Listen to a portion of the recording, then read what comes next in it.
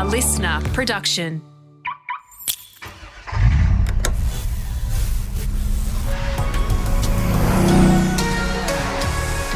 Just like three pesty flies stuck to your radiator, Greg Russ, Shane Jacobson and Jeff Gwillim with you. This is The Grill. We are not far away from our very first birthday. We'll have some news on that next month. Very excited. Coming up in this edition, though, the driverless car pulled over in the United States. No one at the wheel. That's an interesting story. And we'll take a look at the world's longest surviving models as well. Cars, I'm talking, not Shane's and my attempt at getting on the front cover of Vogue.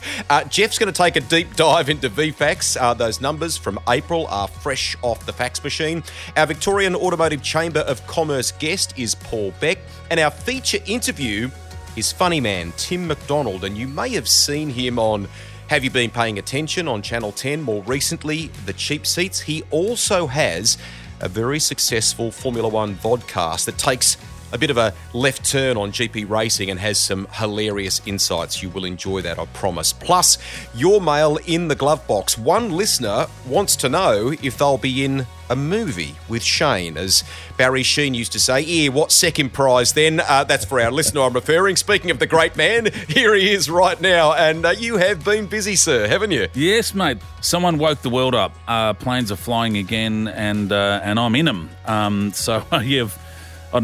been in Tassie, Sunshine Coast. I'm back in Tassie in a couple of days. I'd like to come back because, I'm actually back here for an event for the VACC tonight. So, it's rip back to Melbourne, but back on a plane tomorrow. So, it's good to be busy again. You know, we did a lot of whinging during COVID, so I can't complain about being busy, mate. Great stuff, mate. Full gas. Keep at it. Now, as we record this, the federal election is almost upon us, and we had the PM come to the fabulous new VACC building and crack the champagne over the bow recently.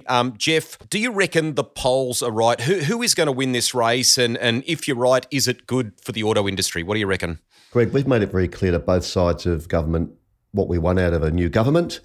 What people are telling me, if you listen to people in Canberra, is a third of the electorate don't know who they're going to vote for today, and they won't know until a day or two out from the election. So anything that people see in the press or the media or walking up to the booth, it's going to have a huge influence on how people vote and what the outcome's going to be this year. Sorry from me. That was a bit of a heavy way to start too. I will be back later with some hard-hitting current affairs when beardscaping goes bad and how to budget for that resto project that you can't quite get past the Ministry of Finance. That's later. But first, time for a little segment that Shane drives called Cop This.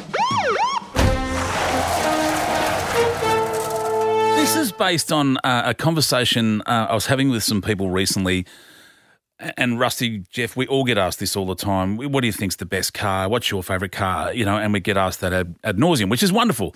But the truth is, I have my answers that I've like an E.H. Holden and all the stuff we've heard me discuss on the grill before. But there is the effigy, the Holden effigy, that some people may know. And if you don't know, Google it now. It's this purple thing of beauty, and it is just the most amazing looking car ever to exist. But there's only one of them. It was built by the Holden workers in Melbourne. Holden kind of allowed it to be built, if you will. It wasn't a Holden project. It was done by its staff, and Holden said, look, you can use the tooling, you can do it in your own time. They built this car. It runs, right? It actually runs. You can get in it, start it, and it drives, and it went to Detroit, and it won the design award, the World Design Award, right? Built in the spare time by Holden employees. So anyway, the cop this was, we wanted to do a story on it because this is where it came from. One of the friends said, is that the thing you had on Top Gear? And I said, yes. And they said, right, so you can drive these things. They're out there. And that's when I had to explain, no, there's only one. And they said, right, but it's registered. And I had to go, no, it's not actually. So we did it on Top Gear because I was so desperate to have it on the show. But this is what we had to do. So we said to the producers, we want it on the show. Contact Holden. So there was that chat. You can imagine that. These three idiots on Top Gear Australia want to drive your one-off car. And then so there was lots of conversations, and then they said, well, it can't be driven on the road because it can't be registered. We haven't crashed one into a wall to get its rating and all the things you have to do to allow that on roads. So we did a story where we were driving it on roads, which we got a lot of letters about, actually, because people couldn't figure out how we did it. We had to block the roads off. So we had to have people with stop-go signs and block all the roads off in Williamstown for a moment so we could have it drive down the road. But we had to insure it. And this was the moment one of the producers said to me, do we really have to have this? Is there any other car? And I said, no. It has to be on our show. It has to be on our show. It won the World Design Award. This should be on Top Gear Australia. And he said, all right, because no one in Australia will insure it.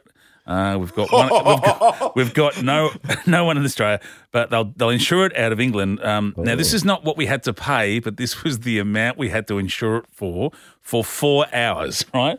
It was $25 million because if we crashed it, they couldn't make another one. So so that was when the producer said to me, "Cop this. We've got to insure it for $25 million." I said, well, to insure something for $25 million, it doesn't cost $25 million, but the premium was massive, and they reminded me of that for 2 years. Every time I said, "Can we do this?" They said, "No, because we spent that money on that bloody effigy insurance."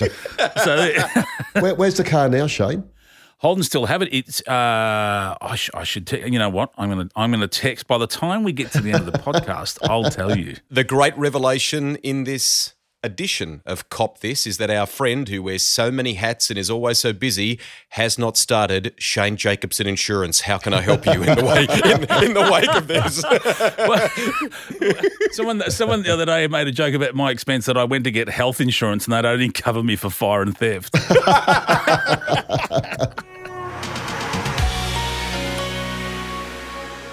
Love getting out on the open road like I do?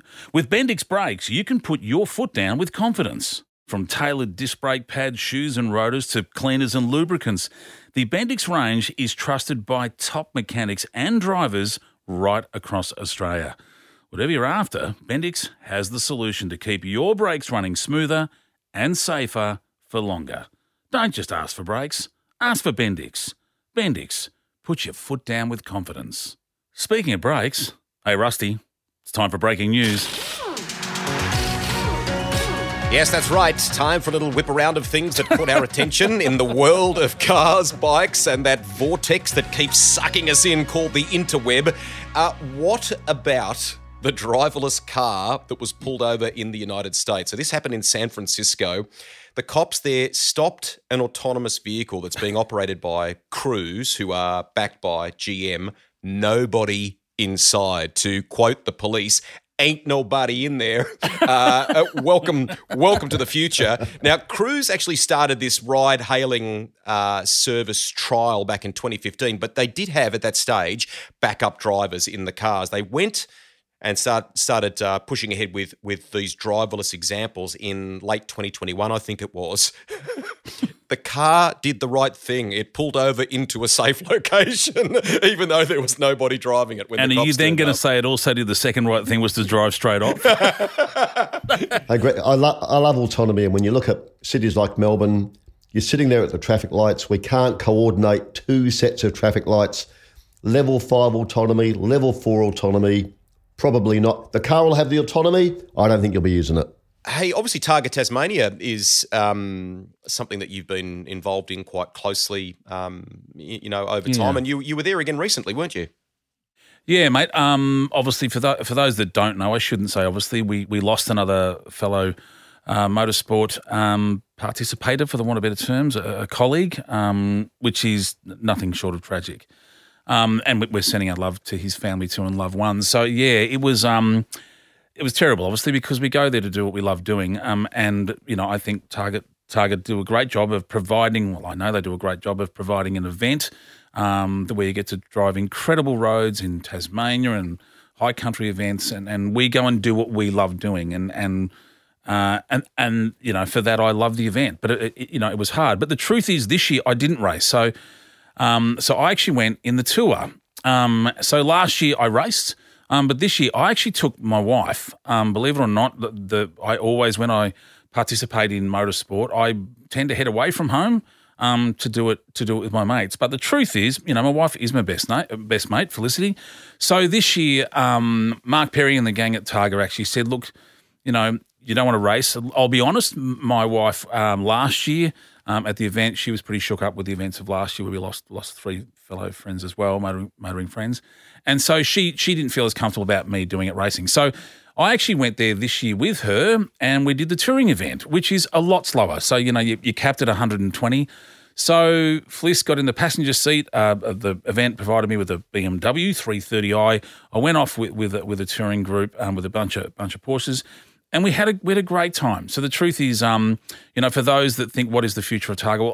Well, potentially I think the future of Targa is what I just did, which is I actually went with my wife and we didn't have to get up that early and we had breakfast together and we got in a car without helmets and, 5-point harnesses, so it wasn't as terrifying. And we drove roads at speed. And I keep calling it a holiday at speed.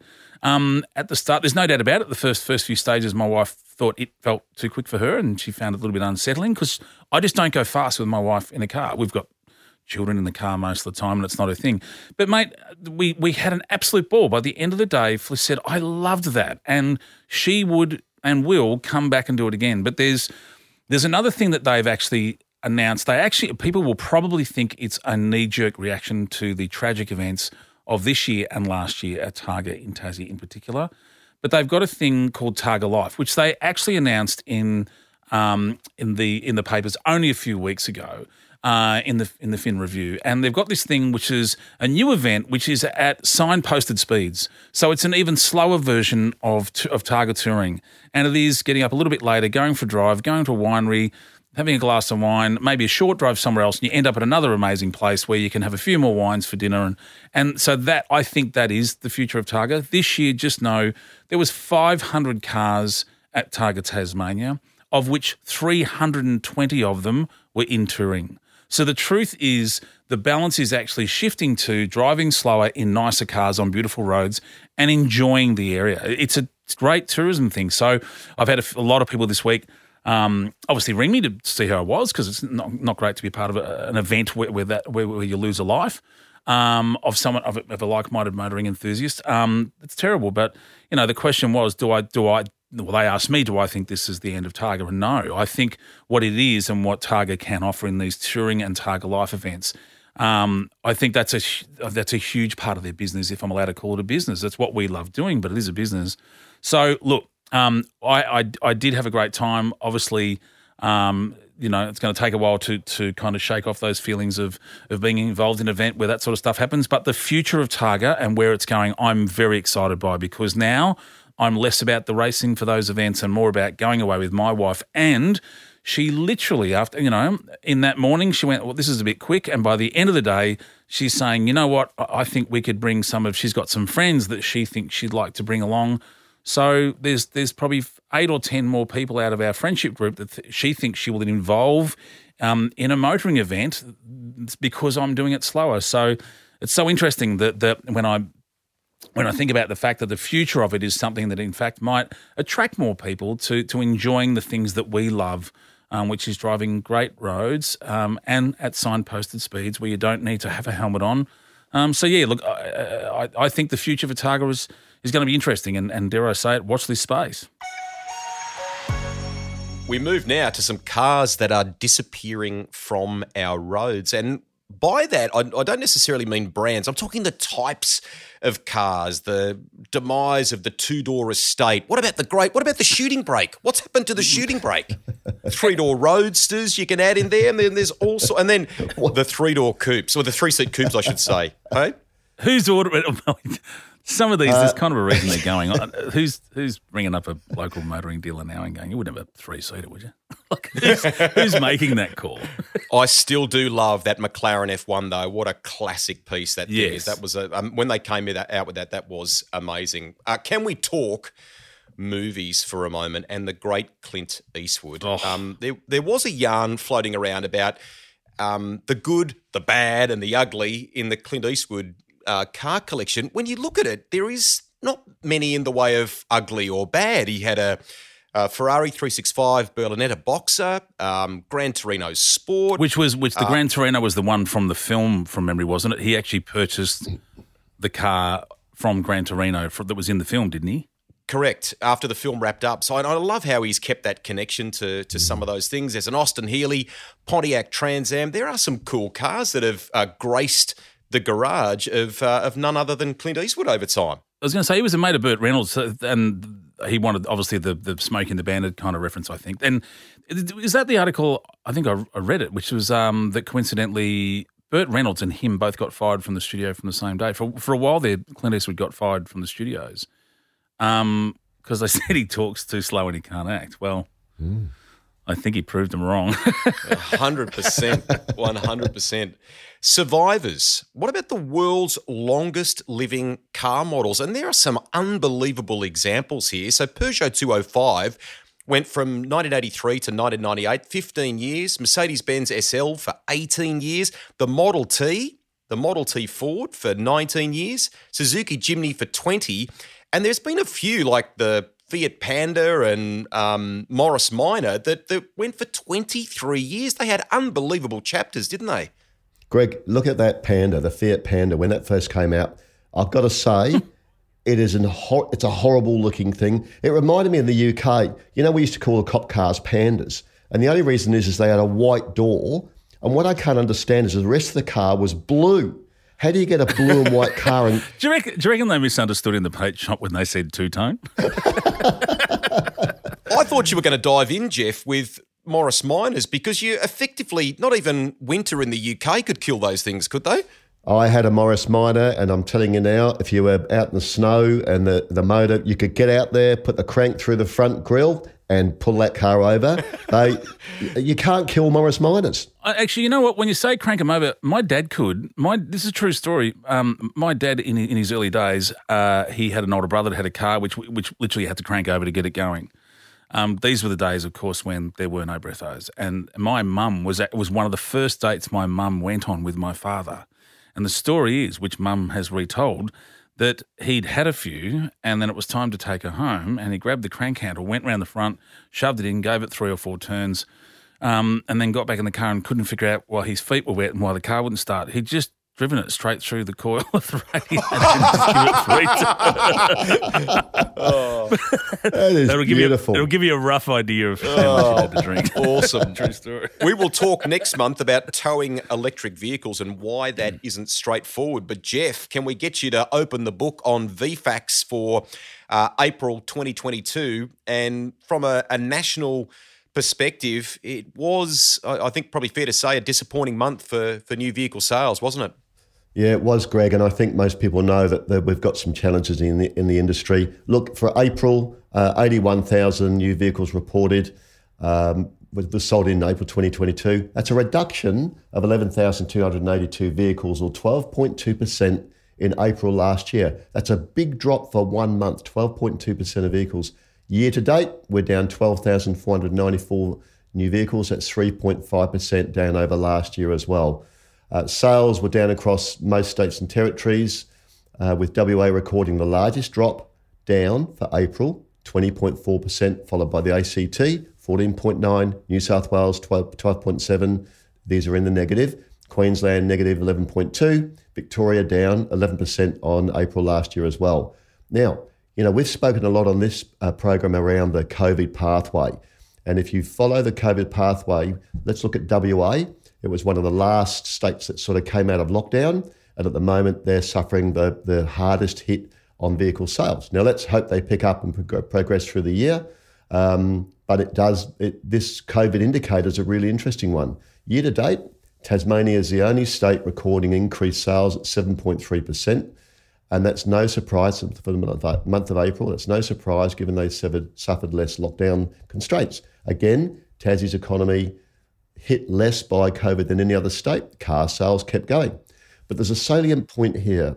You know, there's a lot of conjecture from time to time when people say, well, we don't need new car dealerships. People don't need to go to a dealership to buy a car.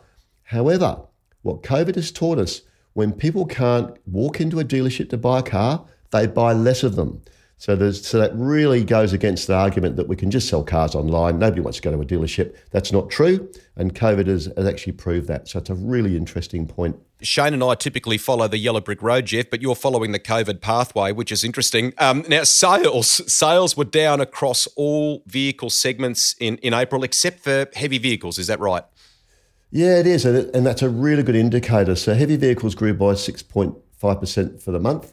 That is it's a very strong indicator of an underpinning strength in the economy. Now, we've got the federal government's instant asset write-off operating there as well. But my gut feeling is when people are buying commercial vehicles, it's because they've got work or they've got work coming up commercially. I've got a mate who's in the second-hand truck business, Dave Pittman, and he's having trouble getting his hands on stock. That's the other thing is if people go to him and say, I want second-hand stock. So some people who maybe would have probably gone for a second-hand truck and been happy to spend the money on getting it serviced, I think may have been pushed up into a higher bracket to try and buy new because they can't get what they want. Yeah, I think you're dead right, Shane. Look, at a macro level, big picture, we need to factor in market distortions for the April figures as well, and that's due to lack of product coming into the market. So the FCAI, Federal Chamber of Automotive Industries, which is where the FCAI VFAX figures come from, they attribute the April sales decrease to ongoing global supply issues and shipping constraints due to COVID-19. And we know about the semiconductor shortages around the world. They're still saying, and the industry repeats this as well, delivery times for many new vehicles has blown out 9 to 12 months. Depending who you talk to, and I talk to people in the industry, interstate, internationally, this could start to clear up in the second half of this year, but more people are talking about early 2023 when the supply chain starts to free up and we get vehicles back here en masse. Jeff, when you look at sales by vehicle category and type, it's actually EVs and plug-in hybrids that were the only real ones to grow in April, weren't they? They were indeed, Greg, and it's even though we don't have national policy around electric vehicle usage in Australia, there's something happening really irrespective of that. So electric vehicles and plug-in hybrid electric vehicles were really the only categories that grew in April 2022. Sales of diesel, petrol and hybrids and hydrogen vehicles all went backwards. So 866 electric vehicles sold in the month of April. 52 were Tesla Model 3s, listen to this, and 93 were the Polestar 2, wow, which is a Volvo product. Very nice little product. I've sat in the Polestars, they're very nice little cars. 628 plug-in hybrid vehicles sold compared to 248 in April last year. That's a huge gain. So clearly, growing trend towards plug-in hybrids. And I think that plug-ins go well because of this. We've still got concerns around range anxiety and how many charging stations will be available to me. And the plug-in seems to be the bridge that people are crossing to get into new cars, but make sure they're not going to be on the side of the road. Can we bounce through some other notable sales performers from April? I mean, Suzuki Baleno, for example. Suzuki Baleno, 991 sales in April, up 257% from April last year. Now, this is interesting. This car starts around $19,000, $19,990. You can buy a brand new car in Australia for under $20,000. My gut feeling is as well with the conversation around new cars, if I can't really get the car I want that's going to cost me 60 or 70K, I'm going to buy a small car that I can pass down to a family member. It's under 20 grand. Same again with the MG3, 1,615 sales, up 40% on April last year, $18,490 drive away, rough figures. It's under $20,000. And cheaper than what the Hyundai XL came out at. I can remember when that came out, which blew us all away. Who knew that down the road you'd have a car with more features and less dollars to get it in your driveway? It's absolutely amazing. The Kia Stinger, 316 sales in April, up 203% on last year, 51,000. Getting up the food chain a bit here. And the Porsche Taycan, 58 sales, up 20% from April last year, 156,300. Fully electric. Oh, cheap. Fully electric. Cheap at twice the price. Cheap as. Fully electric sports car. Yeah. I've not been in one yet. Have you, Rusty? Or No, I'm desperate to do that. So it's a big hello to our team in the communications department at Porsche. But yeah, we would love to try that machine out. Having spoken to guys like Mark Webber when it was actually in the concept and early sort of design phase, they said it was going to be good, and it certainly appears to be. What about, Jeff, in terms of brand performance? I mean, luxury and sport vehicle sales declined in April 2022, but I mean, Bentley, there's some good numbers for Bentley there. Well, Bentley doubles its sales, 12 vehicles in April last year to 23 in April this year. They're beautiful cars. Renault more than doubled its sales from 298 last year in April to 606 this year. Can we just, a little footnote on some of that, Jeff? Does the Renault example kind of gets back to what you spoke about in a recent episode, doesn't it? That you can't necessarily get product in other brands, so you're actually considering a Renault where you may not have done that before. That's exactly what's happening, Greg. That's people that want to buy a car are going to buy a car. I think there's three groups. I'm going to keep the one I've got for longer. I'm going to buy a small car, or I still want to buy a good luxury car. I'm going to go and find another one. Toyota Hilux was our highest selling model. So the whole notion of utes and will we long term start to go away from them and things, they're still the thing to have right now, aren't they? Look, I think, Greg, this is just for this show, okay? So I'm going to tell you something that... Okay, just between us. If you look at the commentary out of New Zealand this week, so the new taxes have come in New Zealand, the new regime around electric vehicles, and if you buy a four-wheel drive sales this month in New Zealand almost froze completely because the new regime's coming through where if you're buying a four-wheel drive and it's a diesel, you're going to hit, you could be hit $4,000 or $5,000 extra on that vehicle because what they're doing, they're disincentivizing heavy vehicles and they're incentivizing electric and hybrid vehicles. So that model over there has significantly altered the four-wheel drive market for this month in New Zealand. And my gut feeling is in Australia, unless something significant changes in our market that actually pushes people into another market based on penalties, we will keep buying Hiluxes and RAV4s and CX5s. We're not going to stop doing it in a hurry. No, all those guys we see, half of them are my mates that you see at servos in regional towns, filling up their massive four-wheel drive that they've put a lift kit on with a snorkel, coming out of the servo with a soft drink and a Chico roll in their hand. Chico roll. You are not getting them in an EV heading out bush to tow their camp trailer. Actually, it wouldn't matter what you said. You could blindfold them and cut their arms off. They'd find a way to steer with their feet. You can't get them out of those things. Actually, Shane, I think the Chico roll meter will tell us what's happening in the car market. When Chico roll sales start going backwards, we know we've got a problem with four-wheel drivers. Oh. This is a photo I took when I drove my Kingswood to the Holden Museum in Echuca. I had my wife and the kids in a car following because they were bringing me back. And I pulled into a servo and to get a drink. And when I walked in, I just felt like I'd stood back in time when there was a Chico roll. And the only reason I don't eat them is I've asked everyone in every roadhouse on the planet what's in those things and no one knows. And it's the 11 secret herbs and spices in KFC and inside a Chico roll and a dimmy, no one knows what's in there. But as I saw it, I went, I have to get a photo of me in a regional roadhouse with a Chico roll, and I did. It was the last photo I had of me driving, and I made sure I ate a Chico roll. And I still have wind from that Chico roll from 9 years ago. Info at thegrilledpodcast.com.au. Do you know the ingredients of a Chico roll? We'll talk about that in the next episode. If you've got a comment... You won't get one email. You will not get one email. No one knows. Looking for reliability? Switch to Denso and you'll understand why their products outperform anything else in the industry. Built to last the distance and keep you on the road. At your next service, be sure to ask for Denso. For more details, to view the extensive range of products, for technical support, or just to find your part, go to denso.com.au. When we asked today's featured guest to come on, his first reaction was, who pulled out? Tim McDonald is doing some very funny things with my old family at Channel 10, specifically for the brilliant team at Working Dog Productions. He's part of the hilarious host lineup on The Cheap Seats, which takes a fun look at the week's news, entertainment and sport. It's likely you'll have seen him on Have You Been Paying Attention To? Now, those of you who are in the auto industry working your way while you listen to us on The Grill are probably starting to go, yeah, but what's he got to do with cars? Well, Tim is a part of a very clever piss-take vodcast. Was originally a podcast, but it's called The Reserve Drivers. You've got to go and check it out.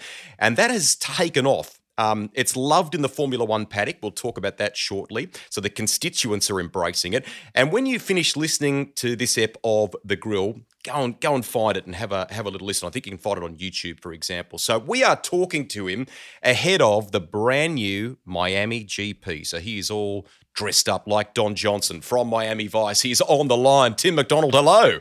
Hey, Rusty. Hey, guys. Thanks so much for having me on. To put it in auto terms, you know when you take your car to the dealership and it needs to be repaired and they send you off in a tiny little hatchback? I'm the equivalent today on this show because I know you've had big-name guests, Ricardo, Jeremy Clarkson, so I'm the little rental for this week, but hopefully the guests are back next week. Well done. Hey, where did the passion for F1 come from? Well, passion for F1 came from passion for cars, and I actually, doing a bit of research for this, I actually pulled out, this is my first ever car magazine. This is Wheels from 2001. And for about 15 years, I bought every single edition because, you know, dial-up internet back then, you couldn't get any images of the latest cars. So I bought every edition of Wheels. I would have been about 7 years old when I started and read them every single month. And then F1 came from that, and I just love it. So we were one of the original fans before all the Netflix stuff kicked off, but we've been loving it for a while and loving your work, Rusty. I'm a big fan. Loved you as part of the Supercars coverage all those years ago. Thank you, mate. Was it just university mates having a laugh? What was the genesis for the podcast? Well, it was funny because being in Australia, there's lots of comedy shows dedicated to AFL, NRL, so you got the front bar, back page, a lot of cricket stuff. But a mate of mine, Luke Rocker, and I, we're big F1 fans, and we noticed that there's not really anything in the F1 space that covers, you know, comedy. So we just had a go. We put up a camera and put out the first episode, and then we got people in the Netherlands watching us, people in Dubai, people overseas in the UK. And so it just sort of took off from there. We had no idea how many people in the industry watched us. And then we went to the Grand Prix a couple of weeks ago, and all the teams, a couple of the drivers, all the commentators all came up to us and say, hey, loving the show. So I think by default we found a little untapped market. Tim, how many people do you have out there getting the grabs from drivers' comments, like, you know, drivers talking back to their team? You have it doesn't matter what comes up on the vodcast that I listen to the podcast when I'm driving. You just have a grab for everything. It doesn't matter. It was seemingly like, who sits there and records all that? So it's me. So it's me and the guy who do it. Look, we watch everything. We watch from FP1 on the Friday right through to the end, wrap up on the Sunday. We watch hours and hours of stuff just to find those 5-second grabs of people stuffing up. In the early days, we'd grab them all together and then we'd put the episode out, and then Liberty Media, the owners of F1, would take it down. But thankfully, thankfully, they have left us alone, and people are saying that, you know, they leave us alone because I think they like what we're doing. So fingers crossed, we stay copyright free for a while. To your point, Tim, did I spot you in the paddock at Albert Park being interviewed by the Sky Formula One team? That's how much this is loved, mate. Well, so we Aussie F1 fans would know the Sky team of Crofty, Martin Brundle. That's the feed that we get, and occasionally we pick out little moments where they're not quite at their finest. So we got invited to the paddock from one of the teams, which I'm happy to chat about later. But we bumped into all the Sky commentary team, and we were going there to apologise to them. But they were coming up to us saying, "Hey, love the show. Would you mind recording a message for my wife, my kids, and do you want to come on the UK coverage?" So all of a sudden, there's a little Aussie YouTube channel that's featured on Sky TV in the UK to an audience of millions. But the weird thing about UK TV is, at one point I said the phrase "taking the piss" because, you know, that's what we do in the F1 world. And at the end of the interview, they had to have a bad language warning because I'd said the word piss, and I was like, "What are you talking about?" In Australia, that's how we talk in the morning. So. My buddy Lee Diffie, who now works in the United States, who you will know and commentates IndyCar, he called World Superbike for BBC for a while. And after the first couple of rounds, they had like a debrief meeting with him, and they said, "Young man, the word disaster is reserved for natural, you know, like an earthquake, or you can't call a rider falling off his motorcycle a disaster." So there you are, mate. You've been schooled in the Queen's English by the sounds of it, hey? Well, at the Grand Prix, we were a guest of the team, Haas F1, and if you're an F1 fan, you will know that they have been a disaster for the last couple of years. So yeah. I think in that sense that applies. How disappointed were they when they said you can't say disaster? When the rider came off, I bet he said, "Well, that's all gone to shit." Well, mate, I'm just trying to call it as I see it, mate. You didn't like disaster. Exactly. Now, Tim, ordinarily we would ask about your first car, your daily drive, but a little birdie tells me you might have to get a license first. Is this true? So I am a big car fan. I am a big motorsport fan. Don't answer it, Tim. Don't answer it. Because I know the answer. Don't answer it. Career-stopping moment. No, go on. Yeah, sorry. Thanks. Shane's acting with my legal counsel. No comment. I'd like to say I've been stripped of a license, but at the moment it is a work in progress. I learnt to drive on Mum's 2004 Toyota Tarago. And I'll be honest, the Costa Concordia would be easier to drive than that thing. So for the moment, I'm waiting until I can get my hands on a proper race car, but that is in the works. Okay, so money's no object. Rob Sitch has given you the checkbook. Do they even still make those? What is your dream drive then? If you've had all those Wheels magazines over the years, come on, what's a little something you'd splurge on that would be special in the garage if you could? Well, I love the phrase "money is no object." I work at Channel 10, so money is definitely no object there. Gee, the dream car. I was a big Holden fan growing up, so I remember as a kid I loved the Monaro. When they came back out with the Monaro, and I actually. For a while there, I wanted to be a car designer. So I actually did a sketch of the Monaro and sent that off to Holden, and they very kindly came back with a cease and desist. But then they sent me some merch. So I think it would be the Monaro. But as a kid, I was obsessed with pretty much every car. Like we used to go to motor shows as a kid, and teenage boys at motor shows, they would often go up to these. They used to have in those days models next to the car, and they'd often go, "Oh, hey, can I have a photo? Can I have a video?" And I'd go up to these models and go, "Hey, have you got a brochure for the Peugeot 205? I was the saddest kid, but I used to love every single car. And I have this Rain Man ability where I can name a car as it drives past in the street, and it impresses no one. But impresses us. I'm impressed. Yeah. Hey Tim, when I look at cars, I'm a shape guy. I love the shape of cars, and particularly classic cars.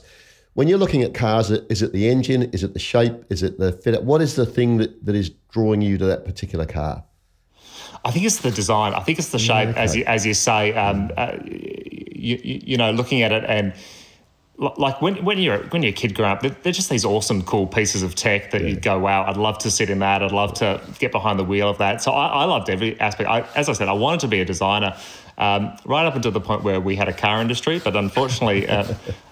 So I chose a safer bet than the Australian car industry. I chose free-to-air television. So that was a safer bet at the time. But I think it's the shape, the interior, the exterior, just the sound and the noise, just everything. Yeah, okay. I was just going to say, you got to. I'm with you, Tim. That it's all about the shape, but.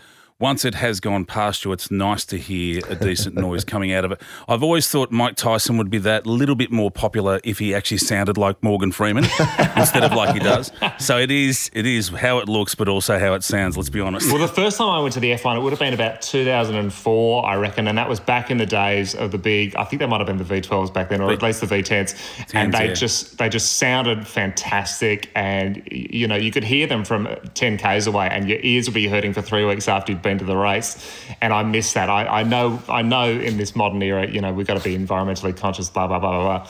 But I do miss the real sound of the V10s and just the noise and just that sort of visceral feeling of being at the race.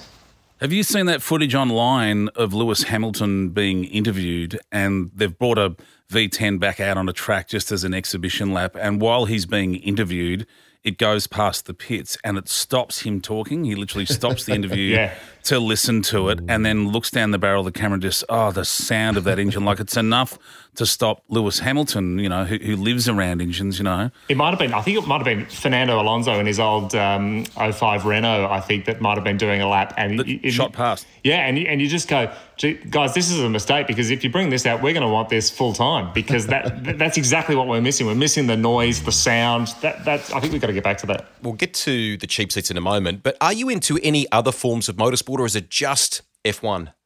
No, I still am a big V8 Supercars fan. Used to go down to Sandown. That was our closest track, and sit out in the stands as it bucketed down, as it always did in Sandown. Yeah. But they were great. Bathurst 1000 every year. That is just I'm up at 8 a.m. and it's phones off, not working, and it's 12 hours on the couch of just watching that. Used to be a big WRC fan as well, the rally. I grew up in the era, probably the best era of it, which was Loeb.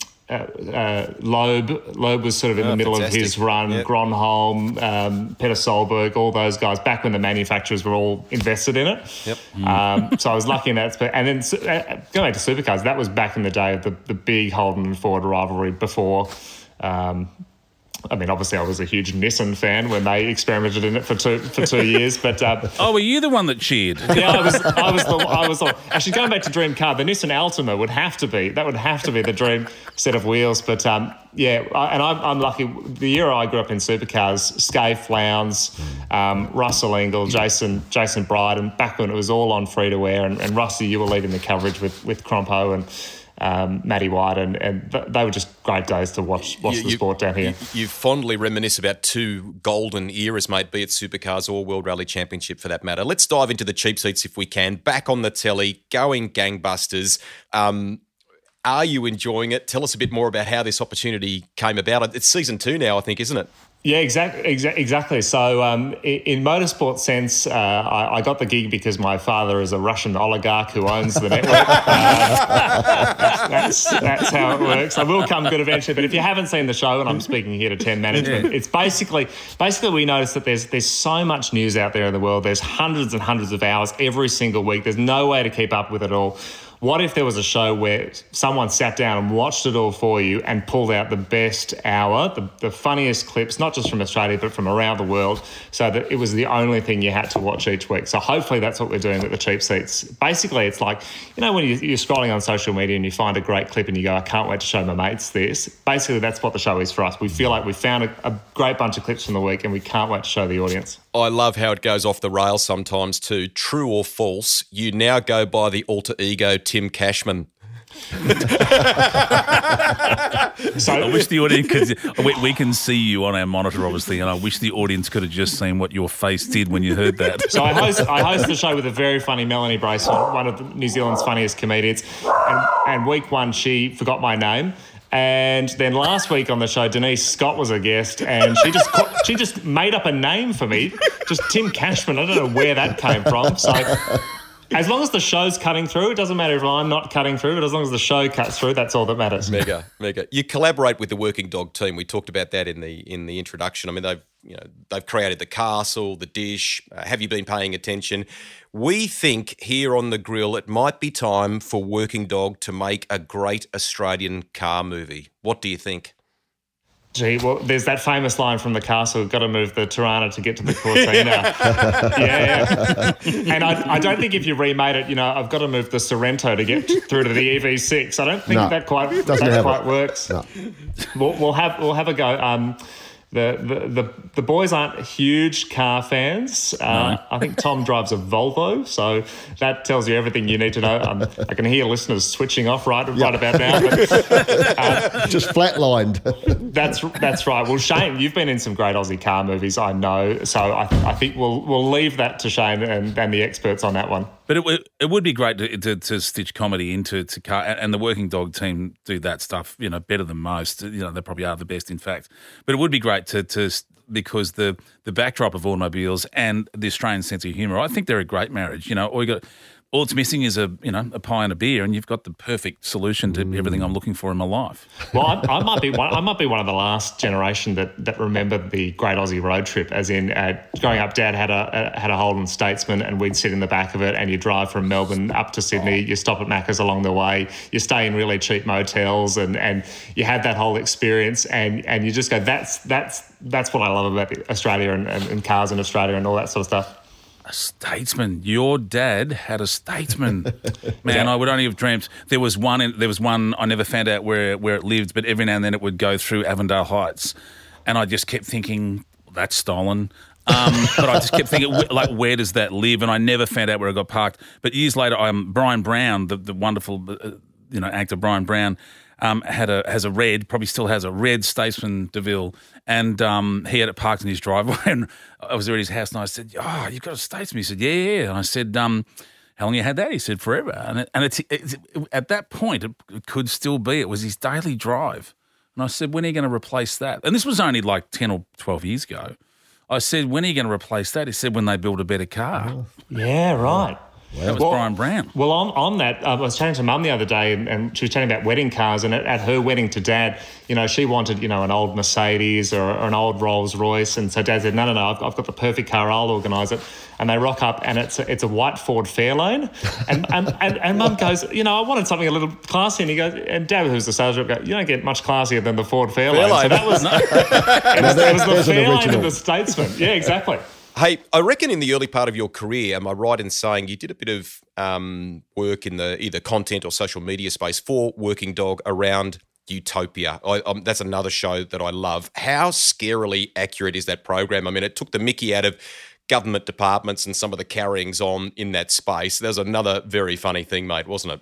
Well, so Utopia was a show on the ABC. It was about a fake government department that built big projects that went wrong. I don't know where they got the idea from that from, but they would have these meetings with people who worked in these big projects, and all those people used to say, "Guys, you haven't gone far enough. There's much more in the real space." And it was things like, they'd be building a $10 million building, but it was held up for 3 months because there was a species of insect that might be extinct. I don't know where they got these ideas from, but I think they are true. But Utopia was a fantastic series. I grew up in the era, Thank God You're Here, Frontline, The Hollow Men. Yeah. So to be working for them now and to be the show that kills their legacy is an enormous honour. It's something I take very seriously. As you fart in the Working Dog elevator. Correct. Hey, Tim, I spent a lot of time with governments, and I think things like Utopia, their induction programs for people going into government, they're really... I watch them with other people, they're laughing. I'm just looking at it going, that's just a day in the office. It's incredibly... the irony in those shows is how accurate they are, and it's they're crazy. I was going to say you either laugh or need 3 years of therapy. It depends on your experience. Yeah, for Jeff it's a documentary, but for most of us it's thankfully a comedy. Yeah. When you made that joke about some rare species of insect, this is a true story. When I was building my new house up where I live in Macedon, I had to. There was an area I was putting a shed. And not a massive shed, but big enough. And it was up the back of the property. There was nothing there, which is why I chose that spot to put this shed. And they came and inspected it, and I had to pay $3,500 for some native grass to be planted somewhere else in Australia as an offset plan. So where I was putting the shed, there was some native grass. Now, there was pine needles dropping on the same area where the said native grass was apparently growing. And I said, there's nothing growing out of these pine needles. And they said, that's another thing we want to talk to you about. It's about these pine needles that are killing the native grass. And I said, you'll need to speak to the tree about that. I don't shit pine needles. That tree drops them. That's a fair income conversation that happened. They wanted to then talk to me about the pine needles. And just for our US listeners, Shane, if you can avoid using the word shit in that story, that'd be fantastic. I'm sorry, I turned that whole story into a complete disaster. Damn, I've done it again. He's done it again. Hey, time is going to beat us here. Let's wrap up with a little bit of Formula One. Firstly, the interview that you've done along the way, or the moment, maybe the racetrack you've been to along the way that really is etched in your mind. So we were lucky enough. We were invited by Haas this year to the Australian Grand Prix, and we sat in the garage. We had the headphones on the whole way, and I hope this isn't breaching any confidence, but Mick Schumacher, obviously Michael's son, is one of the drivers, and this was, I think, his first time at Albert Park. And, F1, they have these billion-dollar simulators, computer technology, just to understand everything at the track. And at one point, Mick goes to his engineer, I've forgotten which turn 9 and 10 is. would you mind printing out a map of the circuit? Wow. And so legit, there are these computer simulators running everywhere, but there are 3 mechanics with a printer and some scissors cutting out a map of Albert Park to stick in his cockpit so that he could remember which corner was which. Yeah. And I thought, wow, but Albert Park, grew up 5 minutes away from the circuit. It's my favourite track. I'm so glad we got to have it this year because it might have been cancelled had it not returned. But it was amazing. It was our first time in the paddock, and we were with Haas, and for F1 fans, you'll know that Haas used to be sponsored by a Russian oligarch up until, of course, the events at the moment. But apparently they have this vodka fridge, which is legendary in the garage. But because the branding have all these Russian logos on it, no one's allowed to open the fridge for fear of what might happen. So they've got this great vodka, but we didn't get to try any of it because it's in a locked fridge. So one day, hopefully, they can open that fridge and we can have a sample. Very cool. Can you do a Gunther Steiner? He's become huge in the whole Drive to Survive space. Celebrity. Can you impersonate him? It will involve some bleeping. I was going to say, if you thought disaster was a swear word, I don't think you're ready for what I'm about to say. But Drive to Survive has been amazing. Obviously, I reckon all of us were fans before it came along. But as a result of it, we've now got people who had no interest in the sport coming up. They know the characters, they know the drivers. The attendance, I think it was 420,000 at the Grand Prix. So it's done an amazing thing for the sport. But, I just love F1, and we had the best time there. And I saw you in the paddock, Rusty, and I meant to go up and say hello, but you were busy interviewing Christian Horner, so I thought I'd leave you to it. But hopefully next year, if we're allowed back in and not dragged out by security, we can catch up over an illegal vodka. We would love to do that. Final one before we go, because time has beaten us here. We promise not to replay this. Okay, maybe once or twice.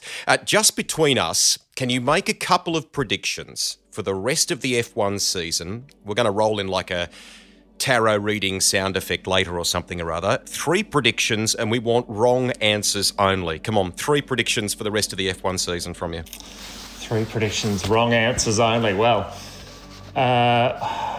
Well, firstly, I predict that Mick Schumacher's printer will run out of ink because there are 23 races, and he is going to struggle. Look, it's an amazing battle at the moment. I've knocked off the recorder. It's an amazing battle at the moment. Charles Leclerc and Ferrari, they're competitive. Red Bull, you never write them off. And Mercedes. So I'm going to go, 3 wrong predictions only. I think... my prediction is that there'll be a second race in Singapore, obviously getting rid of Russia. That's my prediction. You can get that wrong. And my most accurate prediction is that we will not be invited back next year. Well, we hope that doesn't come true and that you are invited back, mate. It's been super to talk to you and have a laugh along the way. Season 2 of The Cheap Seats is on 10 now, Tuesday nights, or you can get it on 10 Play. Check your guides, as they say. Tim, thank you very much for talking to us. Hey, Rusty, Shane, Jeff, thank you so much. Big fan of the show, guys. And normal guests will resume next time. Thanks, guys. And Tim, I know you didn't want us to plug it, but your GoFundMe page, which is T McDonald driver's license to survive entertainment, so they can helpfully fund your driver's license. Give and give generously. Thanks, guys. VACC and TACC automotive apprenticeships are the go-to programs if you or someone you know wants to get into the auto industry. Operating right across Victoria and Tasmania, the automotive apprenticeships team currently has openings for heavy and light mechanics. So that's trucks, commercial vehicles, motorcycles and cars to you and me. So auto electrical, panel beating and spray painting, and my favourite, parts interpreting. Yeah, you heard me, parts interpreting. So working with spare parts to make sure the job is done right every time. That's pretty much the whole industry covered there, folks. Positions are available right now. To begin, get in touch with the great team at autoapprenticeships.com.au. That's autoapprenticeships.com.au and rev up your new career today. VACC. You're in good hands. Our VACC member guest for this episode is actually our Auto Electrical Division Executive Committee Chair. Paul Beck owns Berwick Auto Electrics and Mechanical, and there is a list of industry and community awards that he and their staff have won. Seriously impressive. Originally founded in Beaconsfield back in 1978, but based in beautiful Berwick now, about 40 k's southeast of the Melbourne CBD there since 1999. And Paul, we'll get to it a little bit later, has kept a very cool car in the garage, I think since he was a teenager too. He's standing by in the studio with us. Thanks for joining us, Paul. Thanks for having me. Tell us how you got into the auto industry. I've always had a love of cars, and when I was 13, 14, I was at Oakley Tech. That's where I went to school, and I've always wanted to work with my hands and thought cars, hands. Next door neighbour, his son ran a auto electrical business in High Street, Armidale, and he said, "Do you want a job?" So I went, did an apprenticeship as an auto elec. And then from there, establishing your own business or getting into business for yourself, how soon was that step for you? Were you sort of early to mid-20s, and how did that all come about? I'd always been pretty driven. My mates, they all had cars and wanted me to do work at night. So I was finding myself finishing work at 5 o'clock and then coming home and working out in mum and dad's garage until probably 8, 9 o'clock at night. And then I thought, bugger it, I'm going to have a go by myself. So did it at the age of 22. And I started in partnership with my brother at Beaconsfield, and then we progressed and got another branch at Berwick. We actually built the factory in Enterprise Avenue, Berwick, back in 1989, and that's when Clyde Road, if you've ever been into Berwick, Clyde Road is now 3 lanes wide, and they've just finally done the underground for the railway crossing, so that's been pretty painful, but yeah, we've progressed from there. I've got to ask a question, mate, because it's a dark art, the electrics in a car, and it doesn't matter how many of my mates or people we know that have done up a car. When you go, we're gonna do up the engine. There's 20 blokes turn up with a 6-pack gun, mate. I'll help you. I know, mate, the exhaust, mate. Look, welding the roll cage, yeah, I can do that. Yep. And then the panel beat, everyone's willing to have a go. Even spray painting backyarders, everyone's willing to have a go. Just smooth hand action, mate. It'll be easy. But as soon as someone goes, right, the wiring loom, the room goes quiet. Yeah. Could you charge $1,000 a minute? Like, has it got to that point? Like, we charge a fairly good hourly rate. We're good on that side of it. But yeah, it's a bit of an art. It is. It is. It's the one bit that none of my mates, honestly, there's no one I know in my friendship group, whenever you've got a problem with an older car, as soon as you get to electrics, like I said, the phone goes quiet. You've just got to know horses for courses and the right application and when to do it. Jobs, something we talk about a lot on the show, jobs in your industry.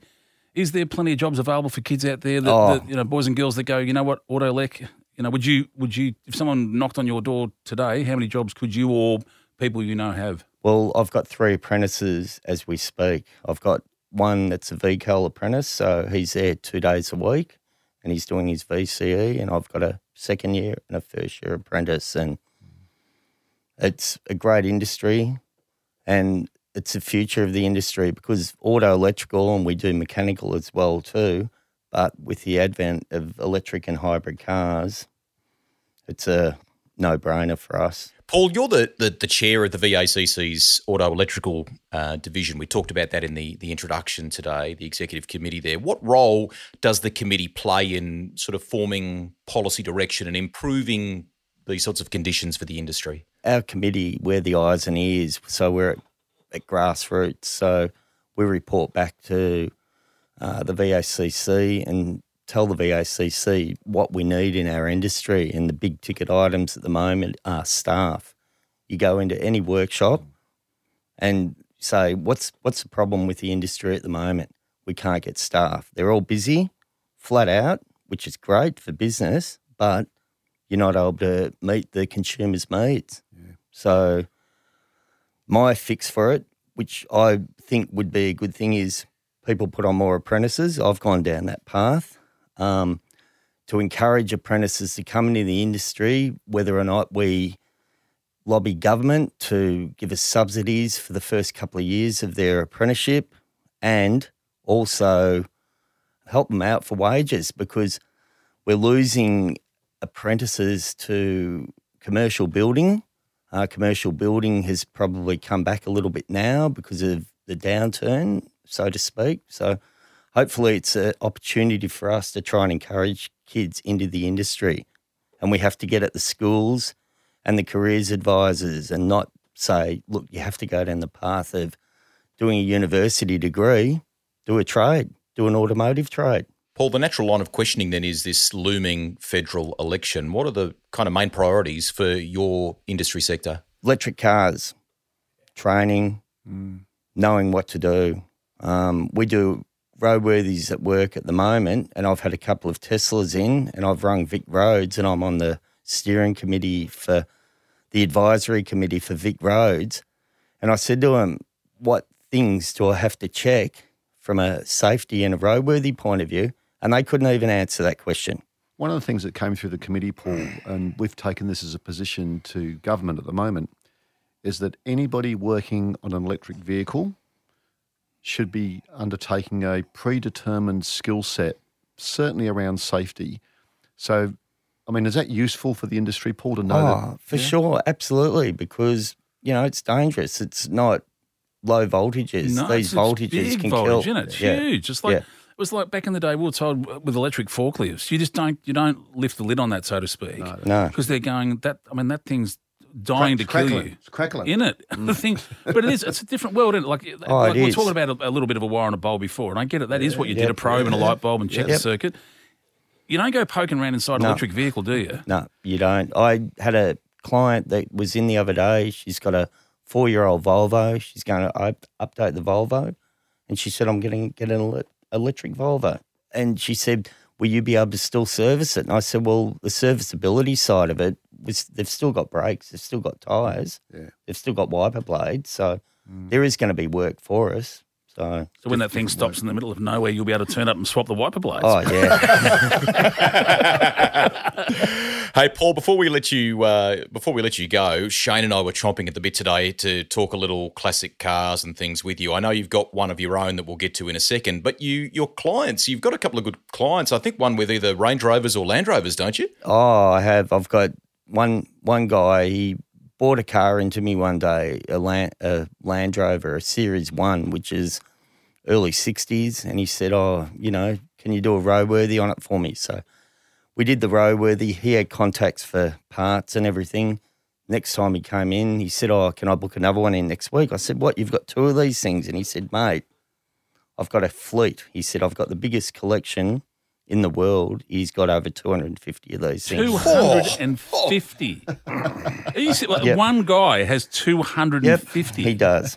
He does. He lives on a rural property. Is that how unreliable they are now? Yeah. To get one to run. Hang on, this one won't start. I'll try the next one. They're reliable after they've been into me, Shane. Well played. Magnificent. Are they all registered? Yeah, most of them are. What is that, Bill? Yeah, I know. Crunch the numbers. They're on club plates, though. They want to be. How's the dinner table conversation, though? Look, I'm just thinking I'm going to buy another one. Oh, yeah. I know. Oh, he knows where every one of them are located in Australia because he's head of the Land Rover club. Of course he is. And he's the man. So. Even on club plates, I've just done a quick calculation. That's a lot of money. That'd still be about 17 grand Yeah. in Rego if they're all on club plates. Yep. Now, speaking of something special, you have kept a Sandman, am I right? Since you were about 17? Yes. My first car is a HQ panel van, and it's changed over the journey. I played with it and put a different front on it, as you do when you're young. What'd you go, WB? And everything. No, I went HZ Caprice front. Yeah, that's all right. It's on acceptable. I like it.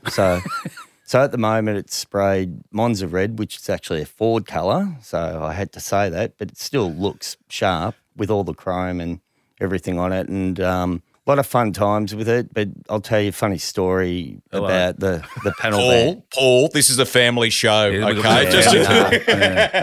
I'll keep it clean. Okay. My wife, who I was courting at the time, and a mate. So 3 of us sitting abreast. Where is this going? No. Westgate Bridge. We're cruising down. My mate is just got his HZ with a V8 in it, and he's beside me. And we're coming down the other side of the Westgate Bridge, and we thought, we'd open it up. That was before the advent of speed cameras and everything. And all of a sudden, bang! the tail shaft fell out. The car jumped up in the air. The tail shaft bent, went under the axles. Car locked up. We all got out, safe and everything, but it took out all the drivetrain from the engine back.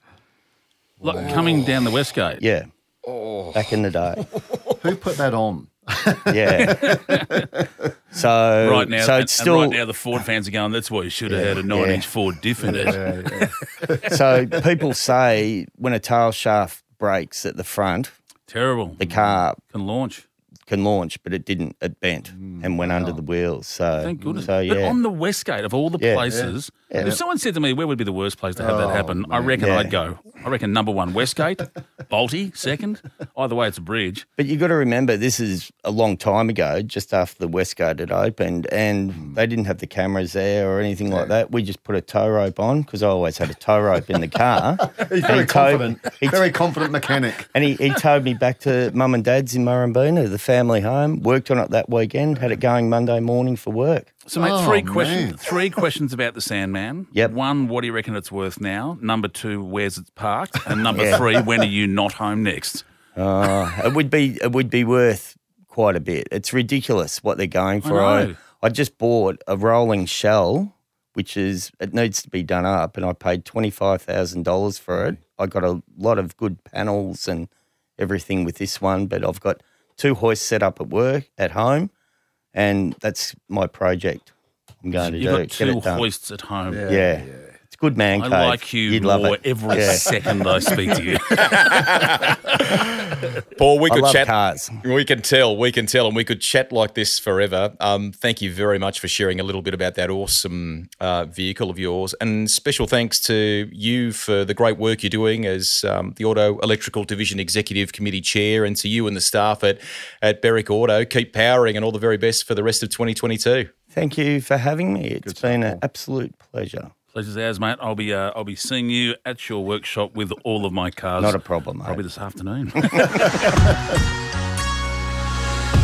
right, let's dive into the glove box now. Sift through a bit of your mail from the past month. Thank you for sending that in too. If there is anything in this episode that's piqued your interest, don't forget info@thegrillpodcast.com.au. Here is one for Shane. It's from Greg from Auckland. This is genuine, by the way. Are you serious? I'm serious. We've got lots of good followers in New Zealand, which is terrific. When is the Holden versus Ford movie coming out? And Greg asks, am I in it? Greg, if you're asking me when it's coming out, then I would assume no, you're not in it. And to answer your question, yes, it is. It is coming out. Okay. But I can't tell you when yet. Righto. But it is. It's going to be amazing. I wish I could say more. I promise our listeners when I can, this will be the first place you hear it. Ripper. One for Jeff from Damon from Borkham Hills in New South Wales there. Really love the Grand Prix podcast. Jeff, will we be doing that again next year? Please, please, please. That's from Damon.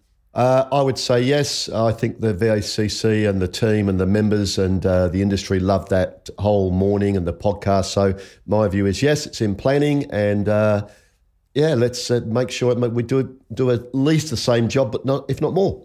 And we've got one final one here. I'm assuming this is for me. It says for Mark Beretta. He got the good looks and talent. No, it's for Greg from Judy in Mildura. She says, I'm a big supercars fan, loves her Fords. I think Neil Crompton would be a great guest on the show. Now, he was our MC at our special President's Breakfast that the VACC ran at the Grand Prix, which we were just talking about. So Judy is asking, could you do me a favour and ask to get him on? I think we've got I'll do one better.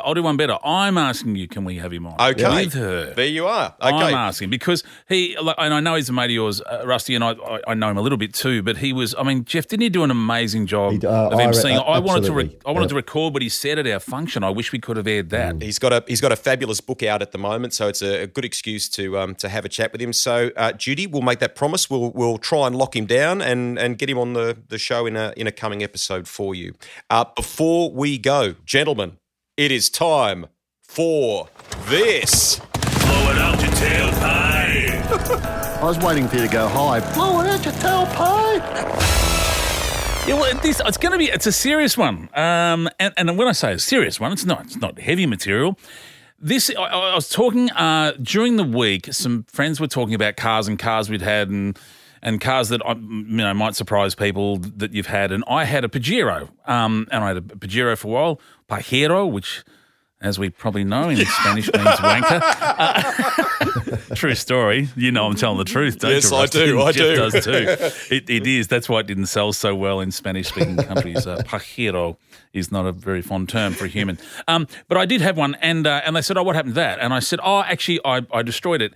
And I said, "What do you mean destroyed it? Did you hate it that much?" I said, "No, I actually quite like it. It was a company car. It was given to me as a company car." But here's the thing, when we get to the end of it, you'll understand why I'm saying blow out the tailpipe. I was driving towards Geelong in this thing, and I made some rookie errors where a mate of mine was having dinner with me, Graham Crawford, who has been racing cars on and off over the years, and we were having this chat. And he remembered what I did. I was driving the car, and the car was overheating, and I didn't have a chance to do much about it, and blah, blah, blah. And here's the rookie mistake. Nearly half of our listeners, if not all of them, are going to roll their eyes in a hurry. It kept boiling over, and for some reason, I didn't have my whole brain plugged in, often don't. I actually filled it up a bit, and I left the cap half turned on, like a half a turn on, not fully turned on, just to release pressure. Now, already everyone's going, you idiot. And this is why I'm telling the story, because even I didn't have my brain on that day because it was kind of bubbling everywhere. And, blah, blah, blah. And anyway, I left it kind of half off, and I don't know why I thought that was a great idea.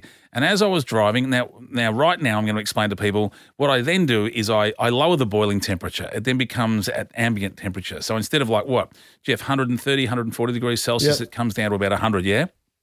So what I don't realise at this point, and don't forget that the Pajero had alloy heads. I'm driving to Geelong with a friend, and as we're driving, all of a sudden the temperature goes up a bit, and then you know where I'm going with this, Jeff, and then it starts to go down, and I'm like, oh, no, we're fine. It's getting better. And it just affirmed to me I'd done the right thing. Just leave it open a bit so some of the steam comes out because it's getting too hot. That'll do it. So it goes down and down and down and down and down. Anyway, it gets to the point, it gets to the normal temp, and then it goes lower and lower and lower. And I had that moment where my brain went, oh, my God, I think I know what I'm doing. So I immediately turned on the heater to see if any heat came out. Yep. No heat. I'd boiled it dry. Yep. So it's coughing and spluttering. I just roll into a servo. I shut it off. It actually kind of almost shut itself off. Sounded like a really bad drummer in an 80s rock band. And I just roll to a stop. And we sit there for a moment, and a mate of mine was a mechanic that actually lived not too far, or it turned out he was near the area, rang him and said, you better come look at this thing. I think I've done a number on it. So we get there, and he goes to start it, and water was blowing out of the tailpipe. And he said, mate, you have cooked it. It's done. So I killed that Pajero. Yeah. So I only tell it as a blow it out your tailpipe because I had to literally say during this dinner during the week that, water was blowing out my tailpipe. And I went, oh, hello, I know. That sounds familiar, blow it out your tailpipe. So, if you are listening, don't do that. And sometimes it's worth noting, if the temperature, if you do, have a faulty radiator cap or you just leave it off or whatever, if you see that needle start to get colder and colder and colder, it doesn't mean the car's going so well, it's not even breaking a sweat. That's a bad thing. And I learned it the hard way. Engine fried. It turned out the name for the car was right. Yeah. Pajero. What a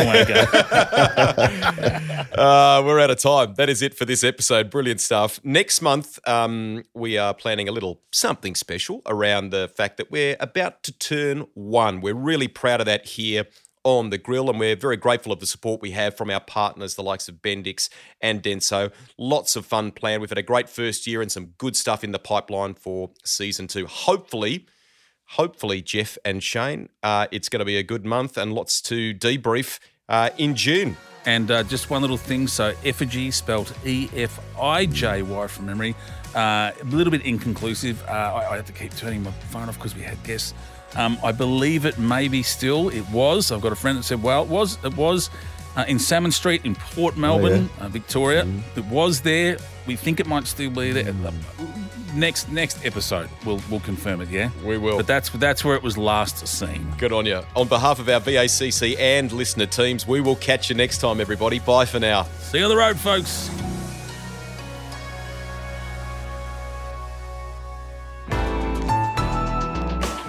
Listener.